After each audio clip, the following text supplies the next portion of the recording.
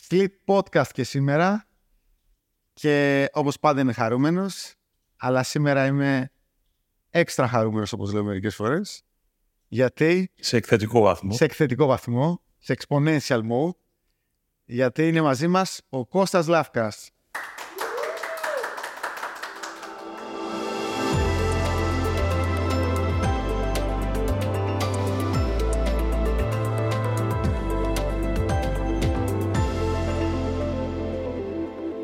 Λοιπόν, να κάνουμε μια εισαγωγή. Έχω σήμερα να πω πάρα πολλά πράγματα. Δεν ξέρω πώς θα το διαχειριστώ αυτό. Μπορείς να μιλάς εσύ και εγώ απλά να κάθομαι και να σε ακούω. Λοιπόν, είσαι όντως και καλός ακροατής, ισχύει. Λοιπόν, έχω να πω το εξής. Με τον Κώστα, λοιπόν, γνωριζόμαστε αρκετά χρόνια επαγγελματικά. Τα τελευταία όμως 5-6 χρόνια γνωριζόμαστε επαγγελματικοπροσωπικά. Έχουμε δεθεί πιο πολύ. Και είμαστε και μαζί partners στο Unifund. Και κάνουμε διάφορα πράγματα μαζί. Λοιπόν, θα μιλήσω λοιπόν πρώτα εγώ για σένα. Ειδικά σήμερα. Γιατί έχω κάτι στο μυαλό μου. Που είπα δεν το ξέρουν τα παιδιά. Λοιπόν, αρχικά σήμερα θα πω ότι επειδή ξέρω ότι σου αρέσουν τα αθλητικά παπούτσια, φοράω ένα ζευγάρι που το φοράω, είναι η δεύτερη φορά που το φοράω, μόνο σε ειδικές περιπτώσεις. Απολαμβάνεται έτσι. Να πούμε ότι η συγκεκριμένη έκδοση βγαίνει όπως είναι, δεν είναι δύο διαφορετικά παπούτσια.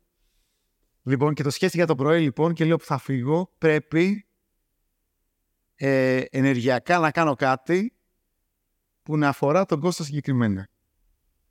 Λοιπόν, πήρα λοιπόν τα παπούτσια, τέλος πάντων μαζί μου, γιατί δεν μπορούσα κάποια άλλα παπούτσια. Μετά όμως ήθελα να κάνω και κάτι ακόμα. Λοιπόν, και όντως έκανα. Γιατί λέω δεν είναι δίκαιο αυτό που κάνω. Okay, δεν είναι δίκαιο αυτό που κάνω. Λοιπόν, θα με συγχωρέσουν λοιπόν, τώρα θα χαλάσω λιγάκι το πλάνο, αλλά θα σηκωθώ λίγο.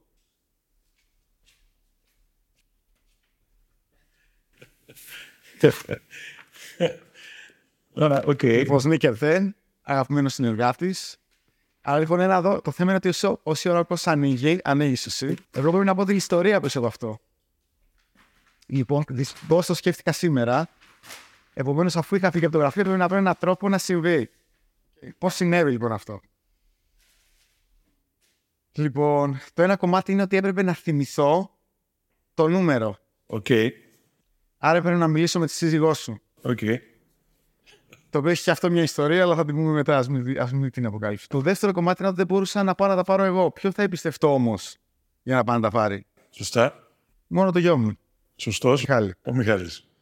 Άρα λοιπόν επιστρατεύτηκε ο γαμπρός μου να πάει να πάρει το γιο μου από το σπίτι, που δεν πήγε σχολείο σήμερα, γιατί ήταν λίγο αδιάθετος, αλλά για να πάει να πάρει παπούτσια για το φίλο τον Κώστα, εννοείται ήταν διαθέσιμος.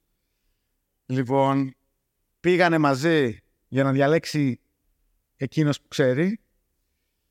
Πρέπει να ήταν 2 ώρες μέσα στο μαγαζί, δεν του άρεσε τίποτα, που να πληρούσε προδιαγραφές του. Επομένως μετά μου έστελνε, μου λέει δεν ξέρω τι θα κάνω, τι θα του πάρω. Του λέω πάρ' του αυτά, μετά στη φωτογραφία μου λέει μα δεν μου άρεσαν αυτά, δεν είναι τόσο ξεχωριστά. Κατάφερες και πέρασες όλο το δικό σου άγχος, το Μιχάλη δηλαδή έτσι. Λοιπόν, και του λέω θα πάρεις αυτά, μου λέει θα του αρέσουν. Εγώ δεν θα τα έπαιρνα γιατί δεν είναι ξεχωριστά. Εσύ θα φοράς ξεχωριστά παπούτσια. Πρέπει να πάρουμε κάτι πιο ξεχωριστό. Του λέω δεν πειράζει, η κίνηση μετράει. Και έτσι λοιπόν τουλάχιστον καταλήξαμε να έχουμε και οι δύο παπούτσια τουλάχιστον μπροστά μας. Άρα λοιπόν αυτό είναι το πρώτο κομμάτι. Επίσης θέλω να ζητήσω συγγνώμη από όλους τους υπόλοιπους που έχουν έρθει και τους μελλοντικούς που θα έρθουν, γιατί κανένας άλλος δεν έχει πάρει δώρο. Άρα λοιπόν έπρεπε και αυτό κάπως να το διασφαλίσω, αλλά λέω να σου πω κάτι αφού έτσι είμαι. Δηλαδή γενικά το κάνω αυτό, ποτέ δεν παίρνω ένα δώρο για μια περίσταση. Δηλαδή μπορεί να έχεις γιορτή να μην πάρω ένα δώρο. Αλλά αν μου έρθει εκείνη τη στιγμή γιατί ταιριάζει. Εγώ τώρα να μην το μεταφράσω αυτό όταν παίζουμε μαζί μπάσκετ, ότι είσαι ευχαριστημένος με την απόδοση μου, έτσι. Όχι. Προς Θεού. Λοιπόν, το άλλο λοιπόν είναι ότι θα κανονίσω και να παίξουμε και μπάσκετ ξανά. Το προγραμματίζω. Τέλος πάντων, μια άλλη διαδικασία. Λοιπόν, άρα λοιπόν τώρα είμαι χαρούμενος αυτή τη στιγμή που τουλάχιστον καταφέραμε να έχεις εσύ τα παπούτσια σου και να έχω τα δικά μου. Έχουμε κλείσει από αυτό. Λοιπόν, τελειώνοντας για να σε αφήσω να μιλήσεις, γιατί παραμιλάω λοιπόν τώρα, επειδή είχα αυτή τη χαρά του. Είπαμε, εγώ θα είμαι εδώ και θα ακούσουμε. Με τον Κώστα λοιπόν είμαστε μαζί partners στο Unifund, δουλεύουμε πάρα πολύ στενά μαζί. Η μικρή ιστορία είναι ότι τον είχα γνωρίσει σαν CEO Sunlight για να δουλέψουμε. Μου είχε φανεί τότε ένας πολύ σοβαρός και κλειστός άνθρωπος που δεν μπορούσα πολύ, φοβόμουν να του πω παραπάνω πράγματα. Δεν ήξερα όμως τι τρελοκομείο που είναι κι αυτός. Επομένως θα τον γνώρισα καλύτερα. Κατάλαβα τι είναι και είμαι πολύ χαρούμενος γι' αυτό. Κώστα, λοιπόν, καλώς ήρθες με για τα παπούτσια. Σε ευχαριστώ πάρα πολύ για τα παπούτσια. Σε ευχαριστώ για ό,τι έχεις πει και σε ευχαριστώ που είμαι εδώ, γιατί ξέρεις πάρα πολύ καλά, επειδή έχω γνωρίσει και το οικοσύστημα, εγώ το λέω, της Lead, πόσο αγαπώ αυτό που έχεις δημιουργήσει, πόσο αγαπώ αυτή την ομάδα και πόσο αγαπάω αυτά που βλέπω να έρχονται και επίτρεψέ μου, μπορώ να τα καταλάβω καλύτερα και από εμείς. Και μερικές φορές ίσως και από εσένα τον ίδιο. Μιας και είπες ότι γνωρίζεις γενικά την ομάδα, αλλά μας βοήθησε και πάρα πολύ που κάναμε τέλος πάντων μαζί ένα πρόγραμμα για το δικό μας leadership και μας βοήθησε πραγματικά πολύ. Και ήταν και πολύ χρήσιμο και πολύ fun συνδυάσει αυτά τα δύο. Πώς γνώρισες εσύ καλύτερα τη Sleek μέσα από αυτό? Γιατί μέχρι στιγμής την ήξερες κυρίως μέσα από την αγορά και τα μάτια μου. Η αλήθεια είναι ότι τη Sleek πάντα την ταύτιζα με σένα και με τον Βαγγέλη. Γιατί δεν είχα την δυνατότητα να γνωρίσω περισσότερο τον κόσμο. Ήξερα ότι είναι ουσιαστικά ένα από τα καλύτερα και από τα μεγαλύτερα agencies, αλλά αυτό που δεν ήξερα ήταν η ζεστασιά, η αποφασιστικότητα και ότι έχει τόσα πάρα πολλά PhD μέσα που λέω εγώ. Και ρωτάω αρκετά φορά κάποιες εταιρείες, παιδιά, για να πετύχετε πρέπει να έχετε πολλούς PhD και μου λένε, μα δεν έχουμε κανένα ή έχουμε ένα κτλ. Λέω, δεν με ρώτησε κανένας τι εννοώ όταν λέω PhD. Και το PhD για μένα είναι passion, πρέπει να αγαπάς αυτό που κάνεις. Το H είναι humility, πρέπει να έχεις αυτιά να ακούς. Και το άλλο είναι drive. Λοιπόν, ενθουσιάστηκα γιατί πραγματικά η Sleek ήταν ένα οικοσύστημα full από PhDs. Υπέροχα. Λοιπόν, μέσα στην πορεία σου έχεις περάσει από διάφορες εταιρείες, πολυεθνικές, οι ελληνικές που γίνανε πολυεθνικές. Έχεις ταξιδέψει πάρα πολύ. Θα ήθελα να σε ρωτήσω δύο προσωπικά πράγματα αρχικά. Το ένα είναι από τις χώρες που μου είχε κάνει πάρα πολύ εντύπωση ότι είχαμε γνωριστεί, γιατί και εμένα μου αρέσει πολύ το ταξίδι, και του λέει: θέλω να πάω εκεί, μου λέει: έχω πάει. Μου λέει: έχω πάει. Θέλω να πάω, ξέρω εγώ, εκεί, μου λέει: έχω πάει. Ποιες είναι οι μία-δύο χώρες που έτσι αυτή τη στιγμή αντανακλαστικά θα έλεγες, παιδί μου, αύριο θα ήθελα να πάω το αεροπλάνο να περάσω μια εβδομάδα? Καταρχήν, δεν ξέρω αν είναι γνωστό στο οικοσύστημα ότι οι ερωτήσεις δεν είναι στημένες, αλλά πραγματικά είναι μια πάρα πολύ ωραία ερώτηση. Γιατί και στο βιβλίο του Σκυλά που έχουμε μεταφέρει στα ελληνικά, ευχαριστώ μέσα διάφορους ανθρώπους, ευχαριστώ και δύο επιχειρηματίες, ευχαριστώ τον Μιχάλη τον Μαΐλη και τον Πάνο τον Γερμανό, γιατί θεωρώ ότι τους έχω πιάσει λίγο κορόιδο, επειδή μου αρέσουν τόσο πολύ τα ταξίδια. Ουσιαστικά με πλήρωναν για να κάνω ταξίδια και να βλέπω αυτά που θέλω και να δημιουργώ μέσα από την ευκαιρία που μου δώσανε. Επειδή είμαι άνθρωπος που μου αρέσει πάρα πολύ η ζέστη και μου αρέσει να βλέπω την κουλτούρα του κόσμου, δύο χώρες που θα πήγαινα αύριο το πρωί είναι η Ινδονησία, που είναι μια τελείως διαφορετική χώρα από την Ινδία και συνδυάζει και μουσουλμάνους και χριστιανούς κτλ. Και η άλλη είναι η Ιαπωνία, γιατί μου αρέσει πάρα πολύ η κουλτούρα της Ιαπωνίας. Ακόμα θυμάμαι ένα δωμάτιο ξενοδοχείου 15 τετραγωνικά που είχε στην αίσθηση ότι ήταν μεγαλύτερο και από σπίτι 150 τετραγωνικά. Άρα αυτές είναι δύο χώρες που αύριο το πρωί θα σε έπαιρνα να πάμε παρέα. Είναι δέσμευση. Είναι δέσμευση. Το ανέφερες και πριν. Αυτή τη στιγμή έχεις μεταφράσει στα ελληνικά ένα πολύ σημαντικό βιβλίο στον χώρο των startups, του Scale Up. Δεν θα πω το startups. Scale Up για Θες να μας πεις λίγο γι' αυτό? Κοίτα, να σου ξεκινήσω την ιστορία λίγο διαφορετικά. Εγώ όταν σταμάτησα τη συνεργασία με τη Sunlight το 2013, από το 10 και με τον Πάνο τον Γερμανό και τη Sunlight βοηθήσαμε Έλληνες φοιτητές να δημιουργήσουν εταιρείες, να πάνε έξω να δουν τι γίνεται. Και είχε αρχίσει να μου μπαίνει το μικρόβιο της επιχειρηματικότητας. Τι κάνει επιτυχημένο έναν επιχειρηματία. Εκεί έκανα και διάφορα τεστ ψυχομετρικά και κατάλαβα γιατί υπέφερα λίγο στον κόσμο του corporate. Γιατί πάντα είχα μια επιχειρηματικότητα η οποία δεν μπορούσε να εκφραστεί και μέσα στον κόσμο του corporate. Αλλά είναι εντυπωσιακό ότι τα στοιχεία επιχειρηματικότητας που βλέπουμε σε επιτυχημένους επιχειρηματίες τα βλέπουμε μέσα και σε επιτυχημένα στελέχη, σε εταιρείες που κάνουν scale-up και αναπτύσσονται. Και αυτό μου οδήγησε να γνωρίσω το οικοσύστημα στην Αμερική να καταλάβω ποιες είναι αυτές οι βασικές αρχές, που είναι 5 ουσιαστικά και χαρακτηρίζουν όλους τους επιτυχημένους επιχειρηματίες, είτε είναι σε περιβάλλον καθαρά private ή public, οργανισμού, μικρού, μεγάλου, είναι εντυπωσιακό. Και αυτό με οδήγησε ουσιαστικά στο Scale Up και στο βιβλίο και στο οικοσύστημα αυτό που είχε ένα παγκόσμιο αποτύπωμα. Αυτή τη στιγμή είναι πάνω από 300 coaches σε όλο τον κόσμο και πάνω από 200.000 εταιρείες που εφαρμόζουν τη μεθοδολογία. Πολύ ωραία. Τι σου αρέσει εσένα? Εμένα αυτό που με τραβάει είναι το μέσα από τις εταιρείες να γνωρίζω ανθρώπους και νέες βιομηχανίες, νέα οικοσυστήματα, νέες καταστάσεις και να μπορώ να βοηθάω στα πρώτα βήματα ειδικά να μεγαλώνουν, να χτίσουν τα business model που τους βοηθούν να μεγαλώσουν. Είτε σαν ηγέτες, είτε σαν οργανισμό.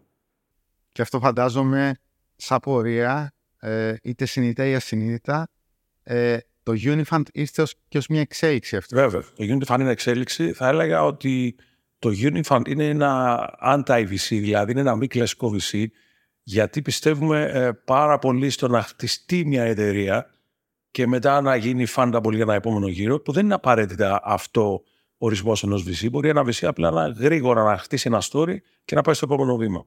Αλλά νομίζω ότι στο Unifund αυτό είναι το κλειδί, ότι μας ενδιαφέρει να χτίσουμε ηγέτες, μας ενδιαφέρει να εξελίξουμε εταιρείες για να μπορέσουν να μεγαλώσουν και να είναι fundable σε επόμενους γύρους. Τώρα ζούμε στο Unifund, το δεύτερο κομμάτι, το Unifund 2. Πραγματικά ευτυχισμένοι, γιατί το Unifund 1 έχει κλείσει τον επενδυτικό του κύκλο, 23 εταιρείες μεγαλώνουν.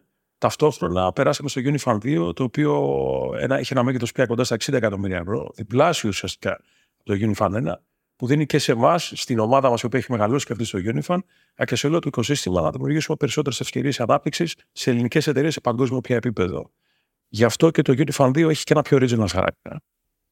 Και πλέον, έχοντας μια εμπειρία αυτόν τον χρόνο και έχοντας επενδύσει σε ομάδες, πώς βλέπεις την εξέλιξη, ας πούμε, του οικοσυστήματος, του ελληνικού οικοσυστήματος? Θα έλεγα ότι το οικοσύστημα είναι πολύ πιο όριμο, γιατί το ξέρουμε το οικοσύστημα από το 2013-2014.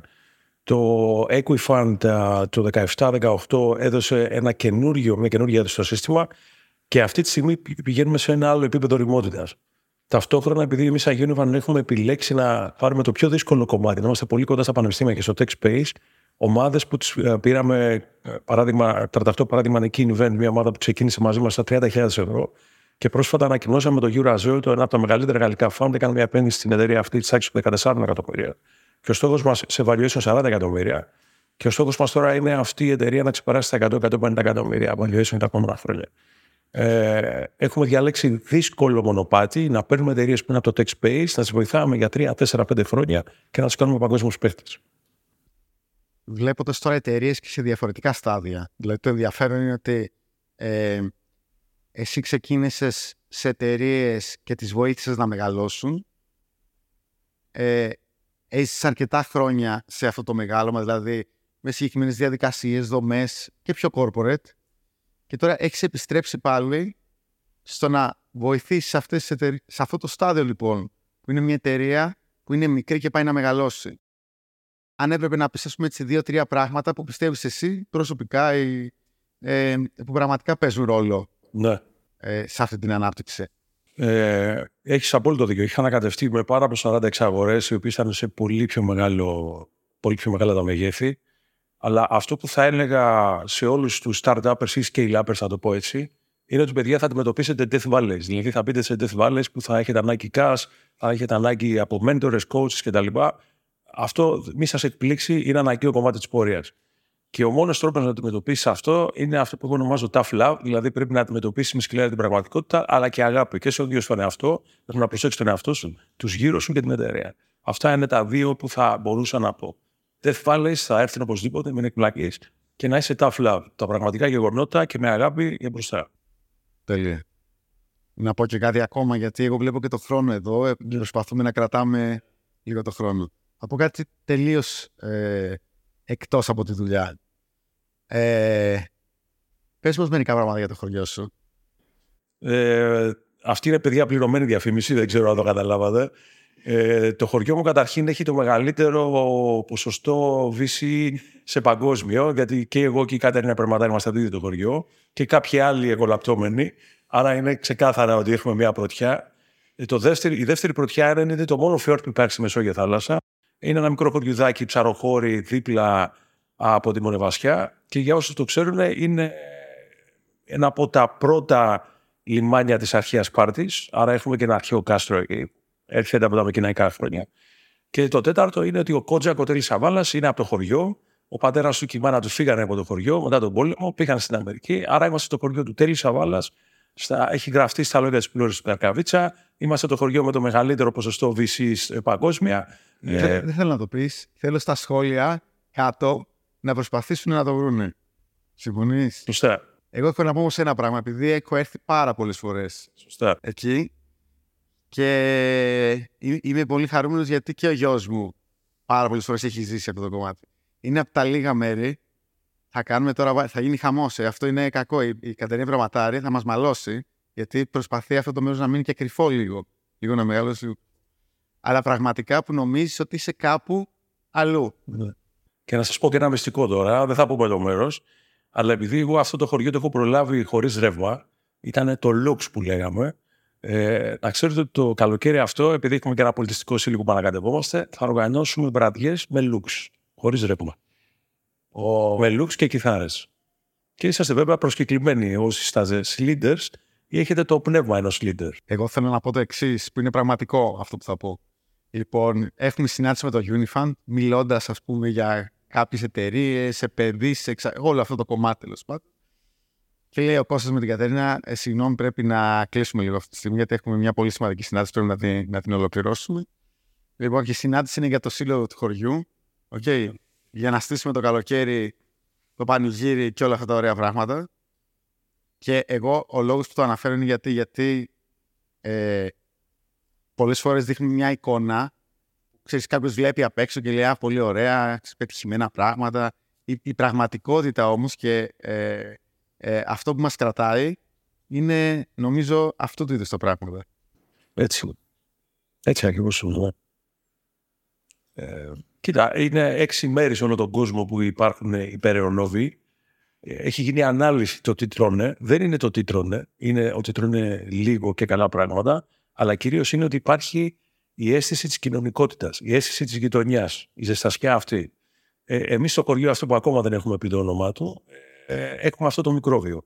Και όποιος έρχεται, κάνουμε μια μικρή ένεση, δεν υπάρχει εμβόλιο γι' αυτό, οπότε το κολλάς και μένεις για πάντα άρρωστος. Λοιπόν, επομένως θα δώσουμε και τους χαιρετισμούς μας στην κυρία Μαργαρίτα, που ποτέ δεν θα πίστευε ότι θα ακουστεί σε έναν τέτοιο podcast. Τέλεια, Κώστα, εντάξει, πέρα από το τυπικό κομμάτι, πάρα πολύ χάρηκα που είμαστε εδώ. Πραγματικά. Κάλσες, έχω τώρα εδώ, μπορώ να φύγω για να πάω να παίξω. Το σύστημα δεν λειτουργήσε τόσο καλά, τόσο προβλεπόμενα. Άρα πρέπει να ξανάρθω. Ευχαριστώ πάρα πολύ. Εμείς ευχαριστούμε. Slate Podcast και σήμερα. Ευχαριστούμε που ήσασταν εδώ. Stay tuned. Γραφτείτε, subscribe, καμπανάκι, κάντε σχόλια. Βρείτε το χωριό. Okay. Και επισκεφτείτε το κιόλας. Να είστε καλά. Γεια χαρά.